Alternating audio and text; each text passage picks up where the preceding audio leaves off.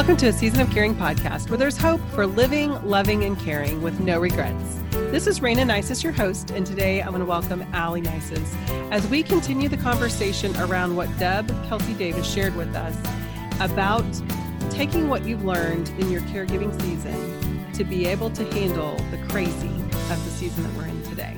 Welcome, Aly. It's great to have you here today. It's good to be here. I loved Deb's heart and just her willingness to say, I didn't do my best job in the first caregiving season, and I'm thankful that I had that season so I could learn things not only about myself, but about what will make me a better caregiver and how to care for my parents better. I could really relate to that. I know the caregiving season with my mom was a long time ago, and I didn't know much. I was a lot younger, but I'm thankful for the things that I did learn in that season and how I was able to then use those things in caring for my dad. It was great to hear her heart of, I didn't do it all right. Yeah, I liked that too. I liked that she was upfront and honest about it. Like, hey, I messed up and it's okay. I loved that because we don't do that. I don't do that. And so it almost startled me each time she said it. I wasn't very good at that, but it was really neat to hear that because we only learn and grow when we're willing to admit when we didn't do it well. Yeah, I agree. Also liked that she talked about the things that caregivers have in this tool chest that we all kind of learn just by being caregivers. And how those things can kind of help us through this chaotic world that we're kind of living in right now. She talks about how as caregivers, every day is not the same. You kind of learn how to deal with that chaos and go with the flow more and kind of just being more flexible, and how that can help dealing with the everyday changes that are happening on the news and in our daily lives. It's a unique season. We've not experienced anything like this before. And most people are just scrambling and struggling to deal with all of the changes that are happening. But I love the fact that as caregivers, we do have so many more tools in our toolbox to handle chaos, because routine and rhythm are soothing for us and we love that, but they aren't standard in a caregiving season. And so the tools that you have that have helped you find the rhythm and helped you find the peace in your chaos of caregiving seasons can be that will help you now. We're all trying to find our feet. We're all trying to reestablish those routines and figure out what exactly we need to be doing to take care of the people that we love right now. The chaos of the world is affecting us. We do know what things bring us peace, what things help us stay sane, what things do not work. Being able to dig in that toolbox and really find those tools can really make a big difference. And I think the pivot that needs to happen right now is we know how to do this. So let's figure it out. Not that we can keep doing what we've always been doing just because we're already isolated. We are being impacted. As caregivers, you don't have the same support. You don't have the options of the same support because so many people are staying home. But you do have some choices as you're trying to make the decisions. If it makes sense to have people coming into your home and helping to care for your loved one, it might not always make sense. You might want to limit the number of people you have coming in. But at the same time, you have to take care of you as well. So knowing when to say, no, I need this support, really important. No, I agree completely. I think as caregivers, you've learned how to day to day. Now that day to day is going to have to change because of everything else that's going on, but you still need to be true to the things that you really need. Don't be afraid to express those needs. I need a caregiver, an outside caregiver to come in still at least once a day to help dad or mom with this or whatever that looks like for you. That's okay. People are considered essential workers, so we will continue to show up at these times. You just have to tell those people what you do need. I do think it's also important to understand that the things that we reached out to before probably may not always look the same. I know a lot of support groups that were held in churches and other avenues are now being closed down because of the coronavirus. So finding other ways to get support and have somebody to help you with those kinds of things is also going to be important. So things like technology is going to really help with that. There's a lot of online support groups I know we've talked about in the past. Facebook, there are phone calls and things like that, reaching out to other people, just verbalizing those needs to, and making sure that you're filling that avenue as well, so you can be the best caregiver that you possibly can be. One of the things that does concern me when I think about all of our listeners that are in their home with their loved one is that heavy burden that can be there when this is it 24/7. I know as I cared for my dad and his, ability to carry on a conversation wanes, those 3 days can get really long. And I really looked forward to when the caregivers came in and we could have a conversation that just didn't have to do with putting on your jammies or doing the basics that happened with the everyday conversation with him. There's still the phone. There's still other ways to have those conversations. If you're finding yourself in a place where you're feeling really stressed or down, you got to stop and think about what has changed and what you're missing. What is it that your needs are not being fulfilled right now? And how can you find a way to have them fulfilled?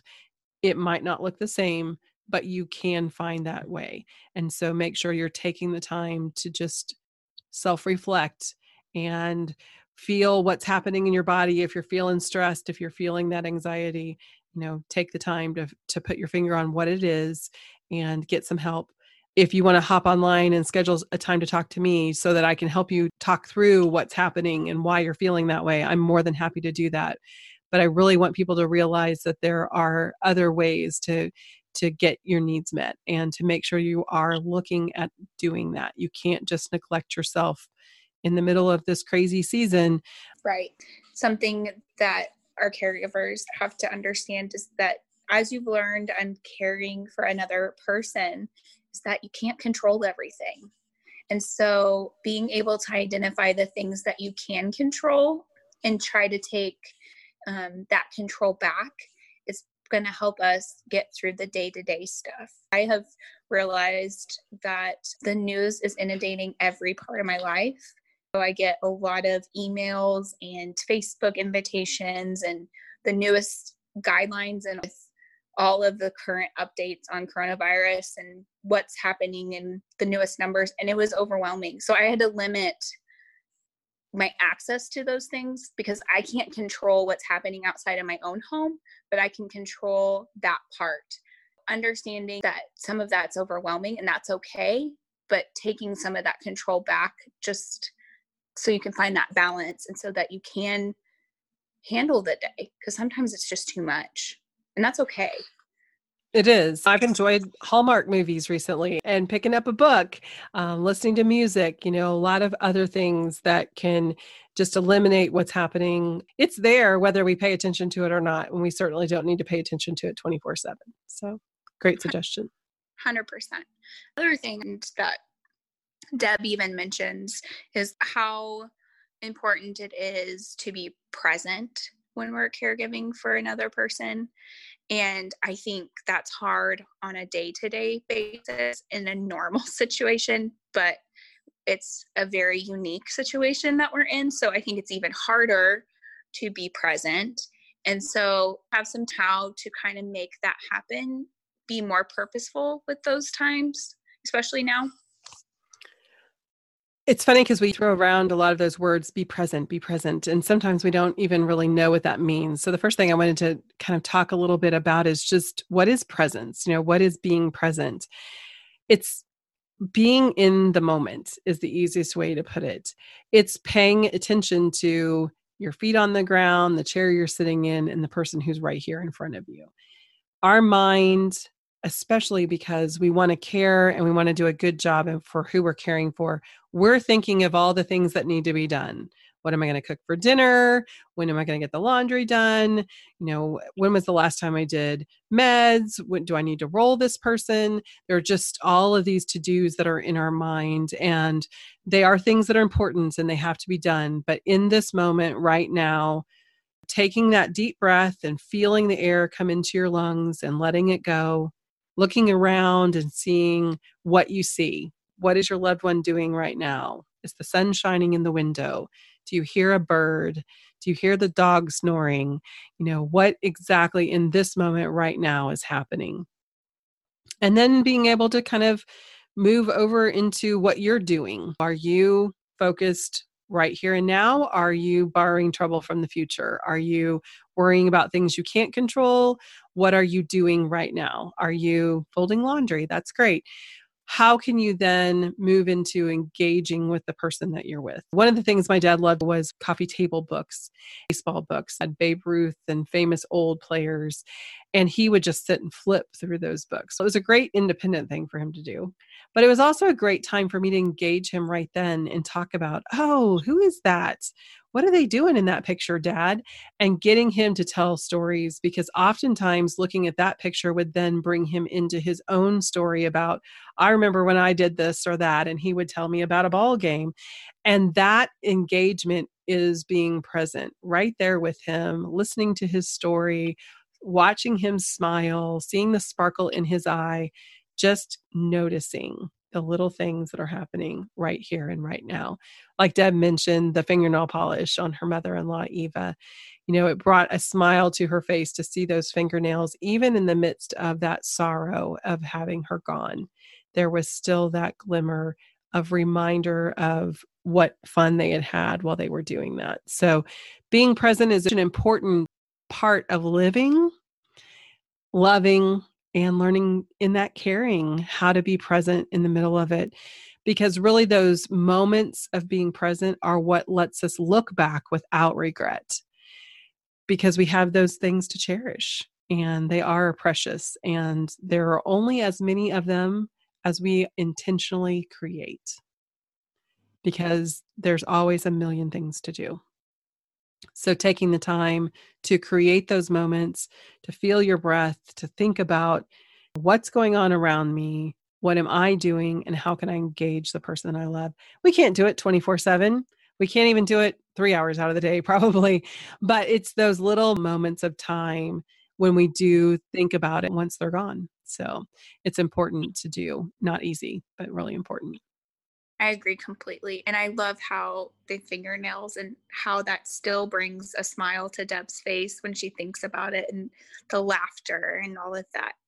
As I work with terminally ill patients, and so we talk a lot about that. Just alone with my patients, even, they'll talk about the little memories that they remember. And it's simple things, the dew on the grass or the smell of cut lawn, the way that their child used to laugh when they did certain things. Those are the memories that we hold on to. It's not the big life moments usually. It's the small little things that make it easier when that journey's over, and when you've walked your family all the way home. That's going to make it easier for you to grieve and have those memories. So true. And I think another thing that you just said that's so important is having the conversation with the person that you're caring for. We avoid sometimes just talking about the hard stuff with the person that we're caring for. And I know in my situation, my dad was limited. We didn't always know what was getting through. But if we didn't ask, we would never know. And I think asking the person that we're caring for, especially in this unique season where there seems to be so much chaos and concern about the future and what's going to happen, I can imagine it would be easy to just avoid the subjects and not really think about how the person that we're caring for is handling it, what they know, what they understand. But it seems like to me it'd be pretty important. No, I agree. And I think that's also part of being present, is just identifying that whoever we're caring for also has needs and concerns and fears. understanding and kind of meeting them where they're at with those things. I know with this virus and everything that's on the news, it's freaking people out. Just having that conversation and having them express their needs to you, what they need from you as their caregiver. And it may be really simple things like they need you to wash your hands more often, or they need you to take their temperature every day, just to calm their mind to know that that's okay. And that's okay to take those moments and do those things for her or him, because I think it's going to help you as a caregiver also to have some peace of mind if they're more at ease as well. Well, and sometimes we worry about or turn something into something that it really isn't. And so something as simple as saying, no, mom, you don't have the virus just because you have a little cough. The virus starts with a fever and you don't have a fever. And actually being able to reassure her that you don't have a fever and you're okay. It's just a little cough. Or I don't have a fever. Yeah, I coughed. It's allergy season, but I don't have a fever. I'm not bringing it in here to you. Just helping to alleviate those fears for them as well can be just such a gift, because I think sometimes we just get busy and think about what they need in that way.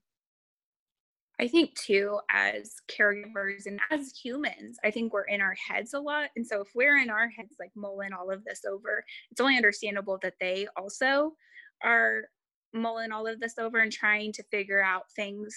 And I think just like you said, having a conversation and just that back and forth of trying to talk it out, I found a lot of people are very anxious about this virus that's going around. And like you said, like something like a cough really gets people on edge. But if we talk about how long have you had this cough? Well, I've had this cough for a year and a half. Well, then it's not coronavirus. And this look of relief, oh, you're right. Like that's completely true. It's just, I don't think people even understand how terrified we are in our everyday lives, let alone how somebody else might be, without having that conversation, treating them as a human and like just validating, like, I know this is scary. Do you want to talk about it? What are your fears? What are your concerns? What can I do to help? I think even that, what can I do to help, is such a simple phrase that's not only applicable to right now, but throughout this whole season. What can I do to help you? So important. It really does bring it to a level that the person can share their heart. And there might not be anything you can do, but listen. And listening really does help. I never have quite figured out how getting it from our brains out of our mouth can make us feel so much better, but it always does. And being that person that just is listening, and of course that you love them and that you're there for them and that you can help. However you can help, you're going to do what you can do. That's such a gift, and it's so important. As we listen to our loved one that we're caring for and their needs, one of the things that it reminded me of was the conversation with Deb when we got to talking about how saying no opens the door for other people to say yes. And my situation of bringing other people in, how it helped my dad and it gave him different personality and different people to be around. And in this season of crazy, we say no and allow others to say yes because it is a little crazy. Yeah, I think you have to understand that it's okay still to say no, that you still need to have that personal boundary, whatever that looks like to you, and be able to verbalize the needs that you have and understand that it may not be exactly the same, but there are probably other options that people can help you. Maybe they can't come be with you and your loved one so you can run out and do errands, but maybe they can go get groceries for you or run another errand for you, just to give them that opportunity to even help can maybe alleviate some of that stress that you're feeling. I think sometimes that no also opens the door to a yes you hadn't even thought of before.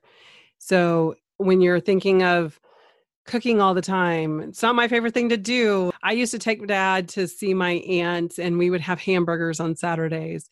And we looked forward to the outing. We looked forward to something different that I didn't cook. Just having the opportunity to have someone drop off the hamburger so we enjoyed something other than something I had to cook would have been a blessing. Just allowing the blessing of letting someone else be your supports, be there for you.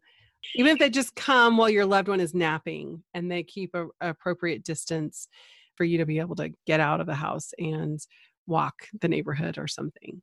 Finding those ways to allow the support that you need now is just as important, if not more important, than it was a month ago. I agree. Checking in with yourself and making sure you are good so you can help take care of this other person. Like we've talked many a time before, the season doesn't have a time limit. It doesn't always know when the end is. So we just have to take it day by day and moment by moment. And I think right now, especially with the surrounding unique situation we're in, it's even more important to make sure we're taking care of ourselves as caregivers so we can help take care of others. That's the reminder. Every time we get back to that same place, you have to take care of yourself. It's so important. We're so glad, listener, that you joined us today. And we hope that you have walked away with some new ideas on how to be present in this moment with your loved one so that you will have those opportunities to look back with a smile, your own funny story with your loved one once they're no longer here. Just a reminder, A Season of Caring podcast is created to support family caregivers. If you have financial, legal, or medical questions, be sure to consult your local professionals. Thanks again for joining us, and we'll see you next week.